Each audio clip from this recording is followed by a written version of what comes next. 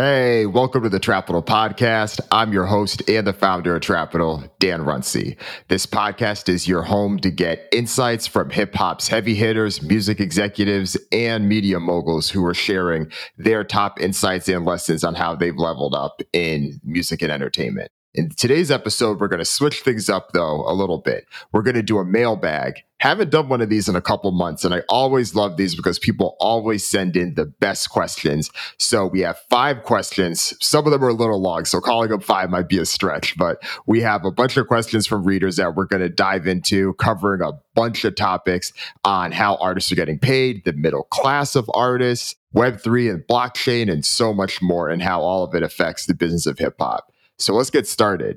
Today's episode of the Trapital Podcast is brought to you by Mighty Networks.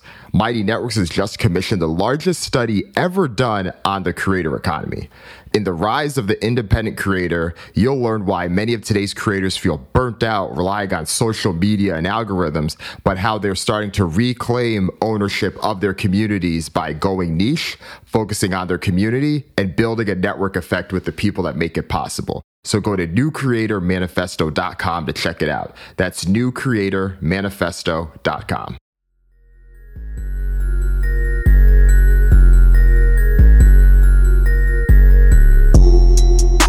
First question here is from Dave, who I'm pretty sure has sent questions in before and always brings it.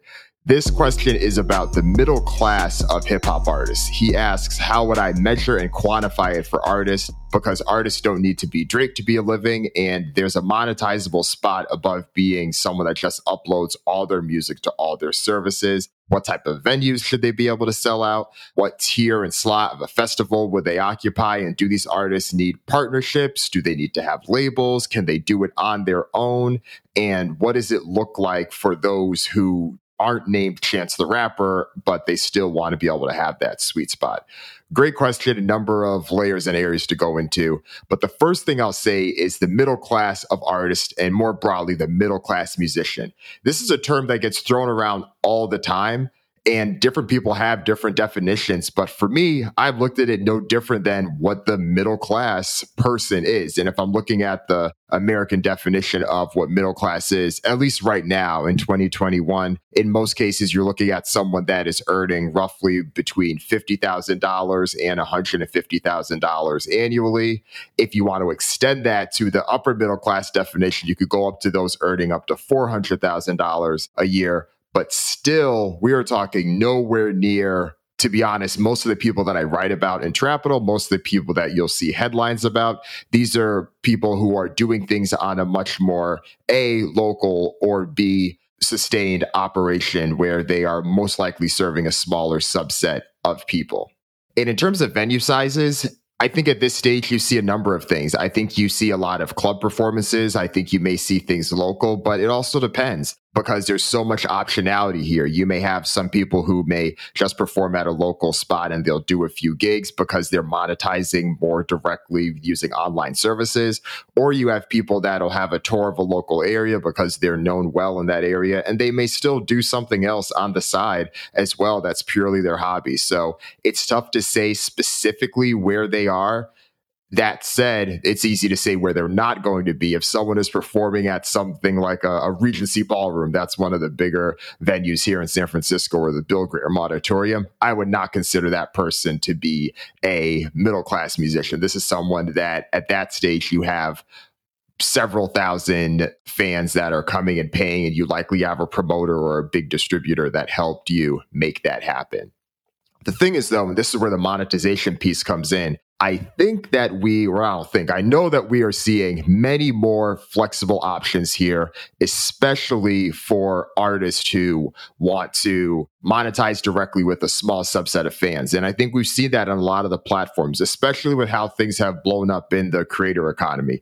There was this Twitch report, Twitch Rockonomics. It was written by Will Page, and he breaks down how artists are earning a sustainable living off just a couple hundred people that are subscribing to their live stream. I also had Tracy Chan, who is the head of Twitch Music, on the podcast earlier this year, 2021, and he broke down a lot of this as well. And we're starting to see more and more of this on platforms. Patreon also has its fair share of success stories of artists that are in that middle class. To be fair, it isn't a high percentage of people on those platforms. And this is something I actually talked about and written about in the most recent essay that I put out with Future and Andreessen Horowitz. It was about the overlooked levels of the creator economy. Most people still aren't even at that sustainable level, but it is important to call out where they are. And they don't necessarily need to be Chance the Rapper, but there are tools out there. And I think we're honestly going to see more and more of it as the next evolution of the music industry becomes much more common, where artists are selling NFTs and having unique ways to interact and meet their fan base. They are selling tokens and they're offering unique experiences to the people that are their fans. They are using platforms like Audius, which I'll go more into in one of the next questions as well that came up, and how they can reach their fans more broadly. They don't necessarily have to go through the same distributors. Because I think the core of the question does highlight how there is so much feast or famine in the music industry, but I think we've seen a lot for artists that are in the middle class or want to be emerging there, and I think we'll continue to see that over time. All right, next question here. Dimitri asks, how can artists be trained to handle crisis situations in the wake of Travis Scott's Astroworld Festival? He talks about how he attended a Run the Jewels show recently, and they had said that the performers, they had said that they would kick anyone out that doesn't follow the rules that they have, and how the artists do have considerable pull and influence, more so than anyone else in those situations, because everyone is there to see the artist. But how can we train artists in a way to make sure that they can do this? And how can we make sure that the promoters as well and the folks who are involved can be held liable if that doesn't happen? And it's a great question, because obviously so many eyes and thoughts are with what happened at Astroworld. It's a complete tragedy and it's truly unfortunate. And to be honest, a lot of it could have been avoided with better preparation around a number of different areas. I think what we see, though, is that certain artists, we have a different spectrum, right? Folks like Killer Mike, they are going to be much more likely, at least based on what Dimitri has said from his experience, he's going to be much more likely to say something like this at his concert and help set a tone. But that said, Killer Mike isn't necessarily performing in the type of setting where someone like a Travis Scott would, where these things could be more likely to happen. So yes, I think there is a great opportunity for the promoter for a lot of these events, whether it's Live Nation or AEG, to make sure that, yes, their artists are informing and instilling safety and making sure that so many of these protocols are there put in place, because you want to make sure that artists are doing their part here. There are a number of things that were challenges even before Travis Scott took stage at Astroworld. We can talk about festival spacing and just festival seating in general, and how we've seen some of the challenges there. How can there be more flow in the concert, or not in the concert, in the festival, to make sure that there's just more spacing back and forth? But as I wrote recently, some of that is unfortunately difficult in situations where you have these festivals where literally every single person there wants to see Travis Scott perform at 8:45 p.m. and there's only so much space given there, given the dynamics. But that means there's an opportunity to help improve upon those things, right? Could there be an opportunity where, in order to help manage capacity, you have two artists that are wanting to team together the same way that someone like a Drake and the Migos may do a joint concert where they go on tour, Drake and Future do a joint concert and go on tour? What if two musicians that are complementary did a joint tour together, and or not a joint tour, a joint festival, and something like that could help manage the flow? I think there's a few different ways to do these things. And obviously it's no different than being at somewhere like a Coachella, where yes, there's going to be two acts that you would love to see at the same time, but part of that is by design. And that's just how these things happen. I do think that, of course, you'll see differences with someone like Travis Scott.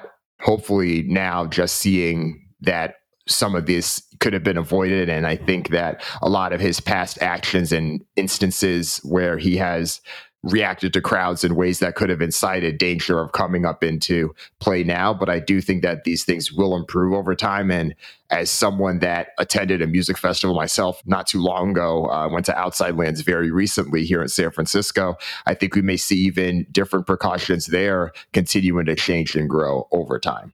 For our next question here, Jay asks, how do you think blockchain technology can create more transparency and equity for hip hop artists, managers, publishers, labels, promoters, etc.? And can I speak about any companies that are enabling this today? So, one of the things that is often talked about that I do think can play a big role and has, and I think will continue to play a big role for musicians are smart contracts.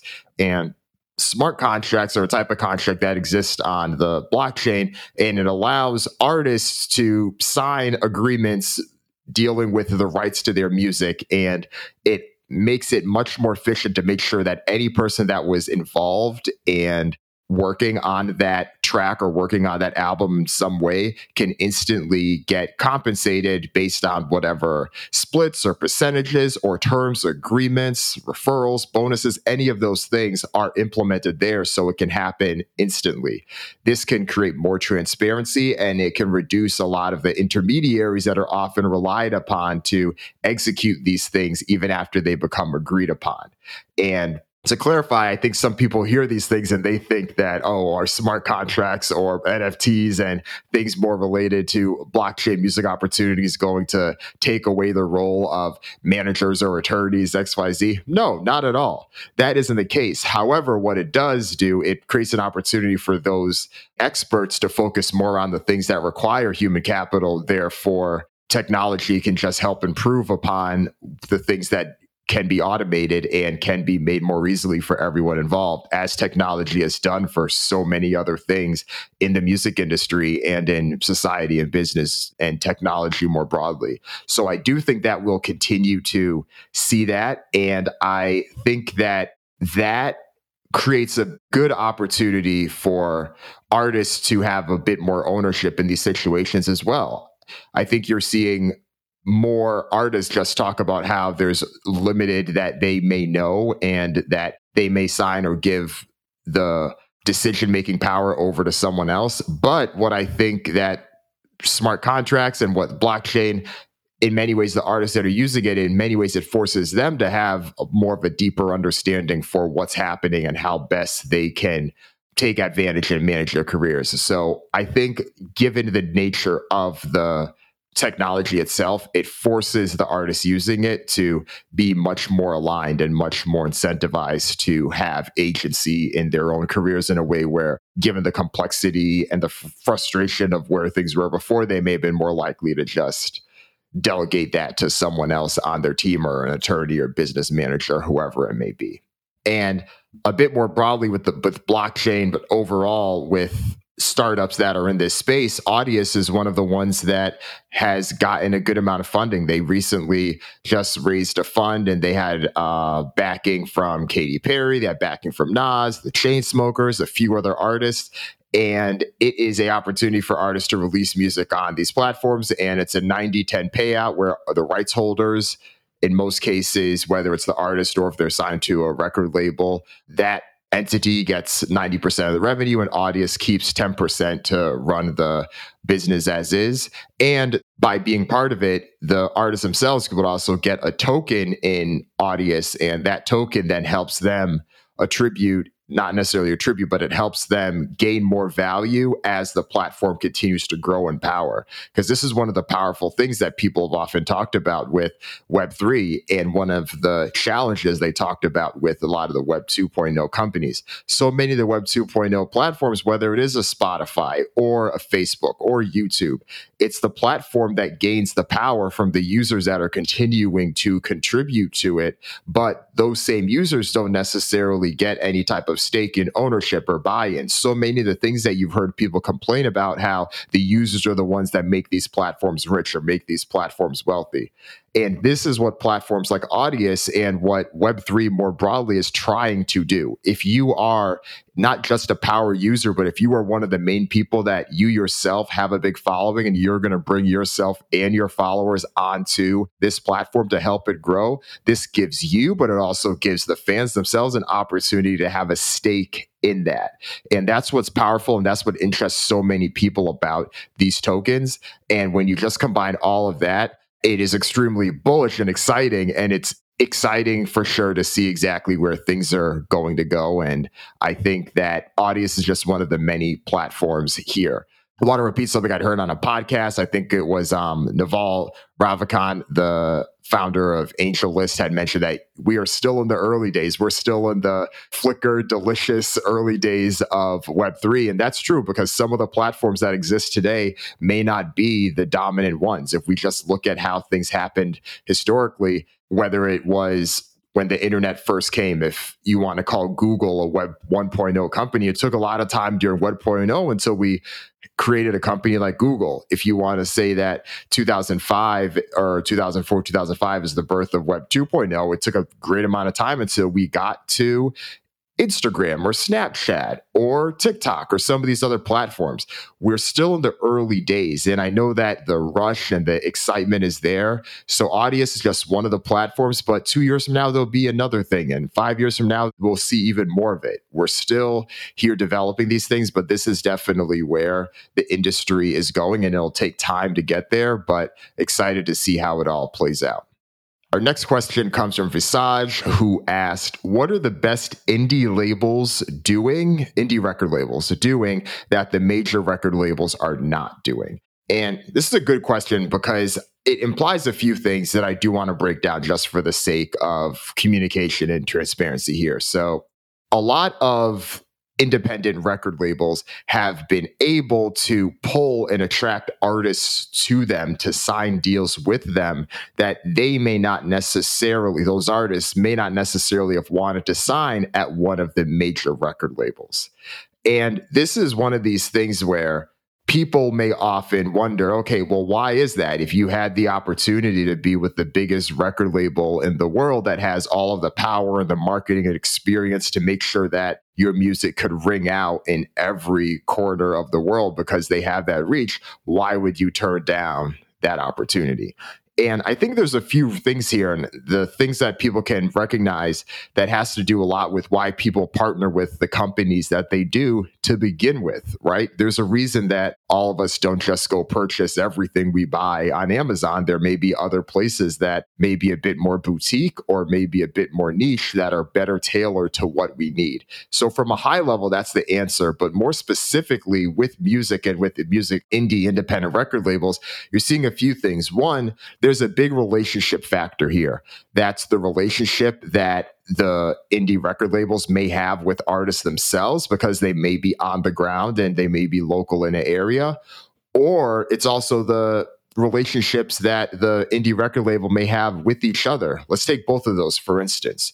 Earlier this year, I had Benji Grinberg, who is the founder CEO of Rostrum Records, on the podcast, and we're talking about how he had Mac Miller and how he had Wiz Khalifa as two of the biggest stars on his record label early on, and how that was able to help things continue to grow. Benji is from Pittsburgh, Mac is from Pittsburgh, Wiz is from Pittsburgh. There's a local connection there that he had tapped into that isn't necessarily going to be the same way when Sony calls or with some of the others call. And of course, with this connections, he can make it sure, whether it's through distribution deals or other things, he can help those artists maximize the platform when the time is right. But he was able to leverage that relationship and leverage that tapped in base of trying to put this Midwest city on. From a second perspective, from a relationship perspective, looking at the teams themselves, I actually had a conversation with a friend a couple weeks ago about this. Look at what Empire has done. Empire, of course, was focused on distribution, has been more expanded now. They are a record label offering a number of services, but Empire has had a team of leadership that has been pretty solid for some time now.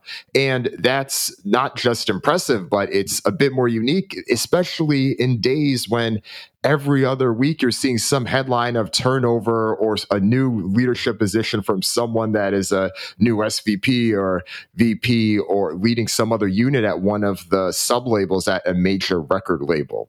So there's a piece there and a tapped in piece there that is going to resonate with people. So those are just two examples. Another piece is that there's also a vibe where a lot of people want to support and a lot of artists want to feel like they are riding with the company or riding with the independent record label that isn't quote unquote the man. They are riding with the company that is growing, and they want to be able to grow and rise with that company as well, right? It's not too different from the people that may want to join a startup as opposed to joining a major organization. There are some differences there, of course, because it's not like indie artists that are join indie labels, or artists rather that join indie labels necessarily get equity in the indie label, but you never know. There's a bit more leverage and opportunity to pull things like that. Like, for instance, I think what Kendrick Lamar was able to do with Top Dog Entertainment is an example of that, right? Kendrick wasn't a founder of Top Dog Entertainment. Pretty sure Top Dog found him, I forget the exact year, but maybe it's 03, 04, somewhere around there. Kendrick was still a teenager, but then he's able to grow and develop. But Kendrick puts out the note earlier this year and says, I'm going to go do my own thing. But Top Dog, in so many words, it said that, oh yeah, Kendrick has a piece of this, because of just, you can't ignore how much work Kendrick did to help build up Top Dog Entertainment. So you'll see things like that. If Kendrick had just signed with Universal Music Group when he was 17 years old, they wouldn't give him a piece of the company. That's not how this works. But so those are some of the things that I think you can pull. Of course, Kendrick, once in a generation talent. So we're talking unicorn to unicorn examples here, but that's an example of the type of thing that we're talking about. The other two more reasons why someone may prefer one of the indies over one of the major record labels. One of them is deal terms. You may be more likely to negotiate a 50-50 deal term or an opportunity to maintain ownership or a licensing agreement with your masters if you go to an indie label. That's going to be a much tougher conversation if you're going to Interscope or if you're going to RCA and try to do the same thing. There are big dogs there. I mean, if you are, it's another one of the big fish in the small pond, right? If you go to Columbia, you try to get the same kind of deal that Beyonce gets and you just started putting out music a year ago, they're going to laugh at you. But if you got some buzz and you try to do that with a local indie, you might have a little bit more pull. So that's an example of that. And then the fourth piece is you do tend to see, depending on the label, there could be a little bit more creativity or a little bit more of a vibe that works more directly with who you are as an artist. And by being able to tap in with your people, that can help put you to that next level. I had Johnny Shipes, who is a CEO founder of Cinematic, on the podcast earlier this year. And we're talking about how he has essentially built up a content studio where artists who are signed to Cinematic can come through. They can make their content there. So it's not just that they're making music, they can make videos and they can do I forget what they have. It's like the paint and pour. They have one of those type of things where people are either smoking up and painting, or they have some type of show like that. I'm misquoting it right now, but they have some type of show like that, which is a unique thing that you just may not see at a major record label. Those kind of opportunities, especially if that's your vibe, you're going to gravitate more to that. So those are some of the reasons why someone may choose it. On the other hand, of course, if you're trying to be the biggest star in the world and you want to get there, then yeah, it's understandable to see why an artist like Lil Tecca would want to sign with Republic Records. The track record's impressive. They have Drake, they have The Weeknd, they have Taylor Swift and Ariana Grande and so many more artists. There is a pedigree there that if you want to be the biggest in the world, you can do that. But once again, it all goes back to the artist's preferences and the artist's interests, because there's so many, not even want to say pros and cons because it's not necessarily a negative thing, but there's so many trade-offs and opportunities that say more about where the artists themselves may lie than where the actual opportunity is. Let's take a quick break to hear a word from this week's sponsor. Let's talk more about the new study from today's sponsor, Mighty Networks. The creator economy says it's all about independence, but most creators are still quite dependent. They depend on algorithms to grow, and they depend on audiences that they don't own. 65% of creators say they feel overworked and underpaid. To address these challenges, Mighty Networks has commissioned the largest creator study ever, the Creator Manifesto. It's a report on the rise of a new independent creator that's emerging. Independent creators can own a direct relationship with their audience, earn more money from cultivating communities, and create a network effect to grow their audience. It doesn't take millions or thousands of followers to succeed. The independent creators succeed by going niche, empowering their audiences to build with them, and focus on serving their community. The independent creator can succeed with a much smaller audience than previously thought. To learn more, download the free report at newcreatormanifesto.com. That's newcreatormanifesto.com. All right, our next question is from Manoj, who asks, is there a difference between how artists are finding their first fans and monetizing them today versus a few years ago? And if it's different, what's different? And if it's similar, why not?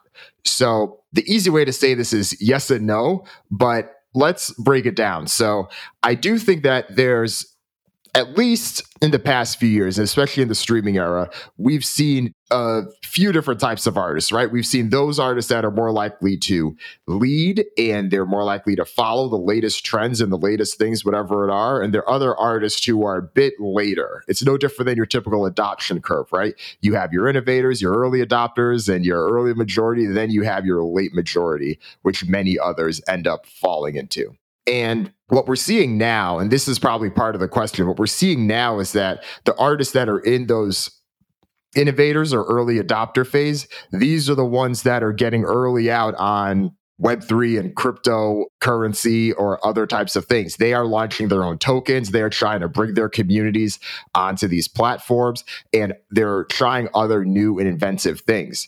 But 4 or 5 years ago, they might have been a bit more reliant on trying to still see, okay, how can I get on the biggest playlist possible? Or how can I try to navigate Twitch or some of the other things that are, at least at that point, were becoming more and more like the new it thing that people weren't really tapping into, but now they are.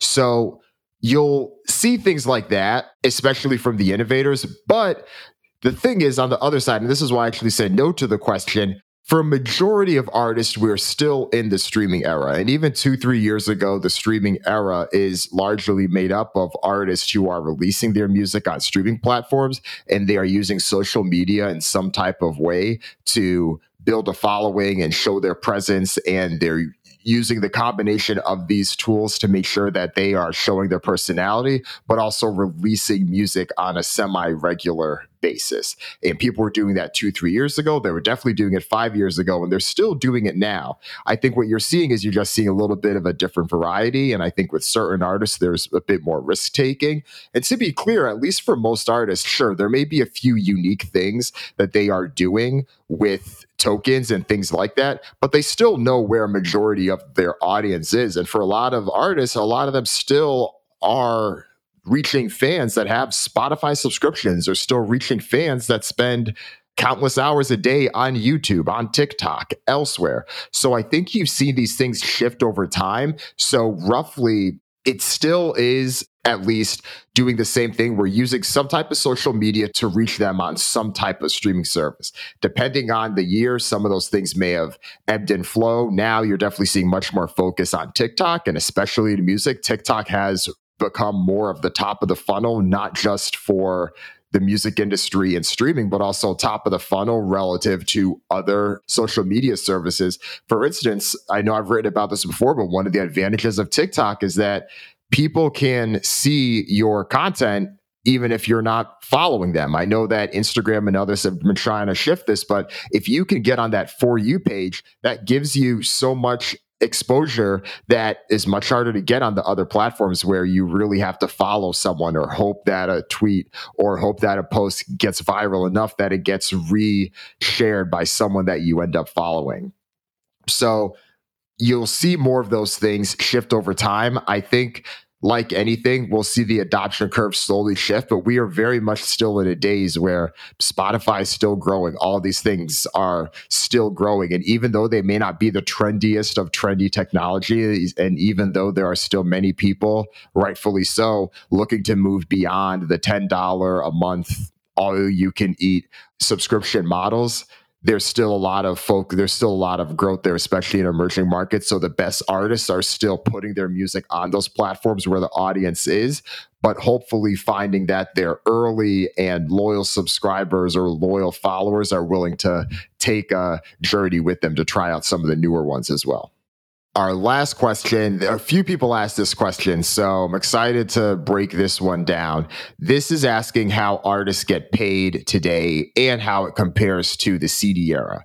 And I know this question has been asked oftentimes before, whether it's people just getting a better understanding for how streaming works or how things may compare. But I actually don't know if I've actually answered it myself on a podcast. So I'll go a high level without getting too much in the weeds. But from a high level, how artists get paid today and where that money comes. Let's, for simplicity, just focus on streaming, and let's just focus on Spotify, because I think that can address a lot of the questions here. So artists get paid from a pool of money that is distributed based on the percentage of listening that actually happens. But it's not as cut and dry as a lot of the headlines that'll say, oh, artists get paid less than a penny per stream. Okay, so let's look at my own revenue that goes directly to Spotify. So my wife and I have the Spotify Duo plan. So that's where the two of us subscribe. I think it's $12 or $13 a month. That $13 a month goes directly to Spotify. 30% of that stays with Spotify that they keep themselves, and the remaining 70% goes to the rights holders.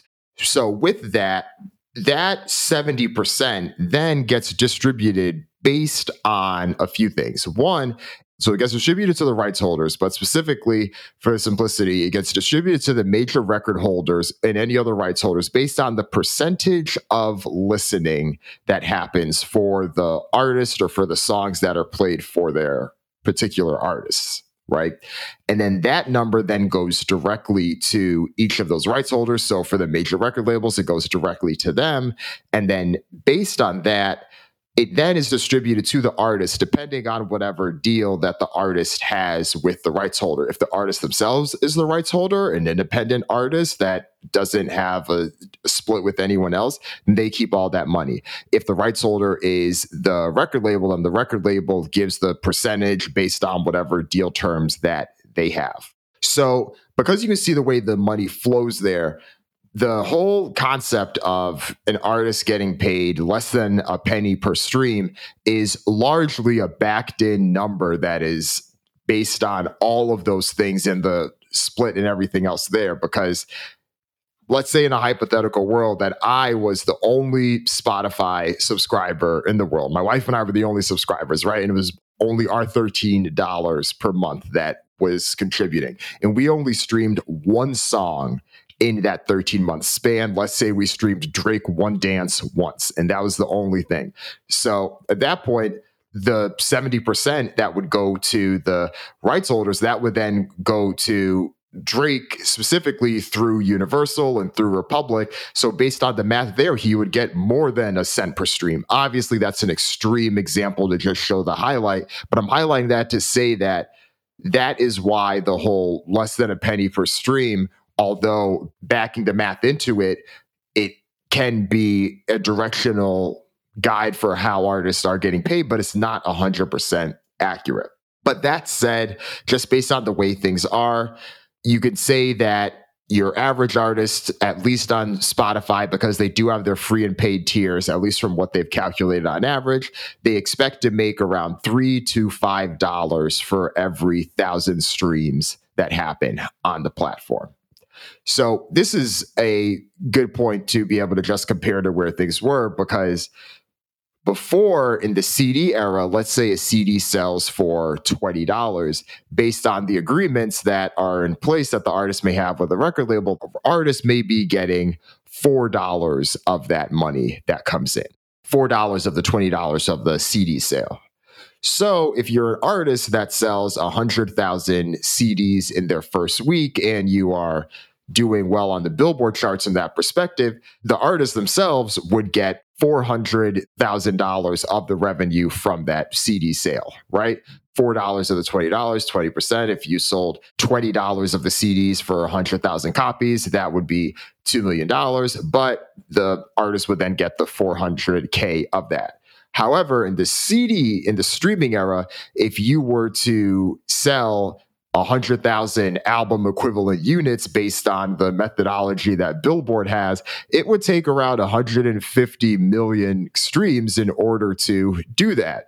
But then based on that calculation, the rights holders would then make just 150, or the artist rather would then just make $150,000 compared to the 400,000 that they have made in the CD era. So that is a very back of the envelope calculation, and comparison just to show how the amount that artists do get paid is less, relatively speaking. There's a number of reasons for that. The agreements that record label or distributor may have had with an outlet like a Tower Records or Walmart or some of these other places where you can buy CDs is very different than what it is like at Spotify. And honestly, this is why a lot of folks in technology, why a lot of folks in looking at the future of music tech and startups are trying to push for a better way for artists to get compensated. This is also why you've seen things like SoundCloud introducing fan-powered royalties. If you want to learn more about that, if you haven't already, definitely listen to the podcast episode that I had with Mike Wiseman, the CEO of SoundCloud, and he breaks down why the company had made that decision and more. So there's a bunch more to break into there, and I would say this. I don't know if I recommend going down a rabbit hole because it can be a lot to break down and decipher. But if you're curious beyond the topic, there is a good amount of breakdown there. And there's a good amount of interest of how platforms are trying to help artists be better compensated for their art and trying to reverse things and not just relying on touring revenue and some of the things that have become more popular in today's age. So thank you everyone for sending in those questions. Those were great. I hope you enjoy it. I really do like doing these. I got to do them more often. And I may do them by tacking them on to an episode as well, just to keep things going. And also try to give advance notice for these as well. I know that I had dropped it in the newsletter and I had dropped it on Twitter as well, but I'll do it for the podcast as well so that make sure you get it. So I'll keep that as a rolling invite. I'll put it that way. If you have any questions that you have related to music industry, media, entertainment, hip hop, anything that covers a topic that I would likely address on the Trap Little podcast, send the questions in. This is a lot of fun, and thank you all for listening. If you enjoyed this podcast, go ahead and share it with a friend. Copy the link, text it to a friend, post it in your group chat, post it in your Slack groups, wherever you and your people talk, spread the word. That's how Trap Little continues to grow and continues to reach the right people. And while you're at it, if you use Apple Podcasts, go ahead, rate the podcast, give it a high rating, and leave a review. Tell people why you like the podcast. That helps more people discover the show. Thank you in advance. Talk to you next week.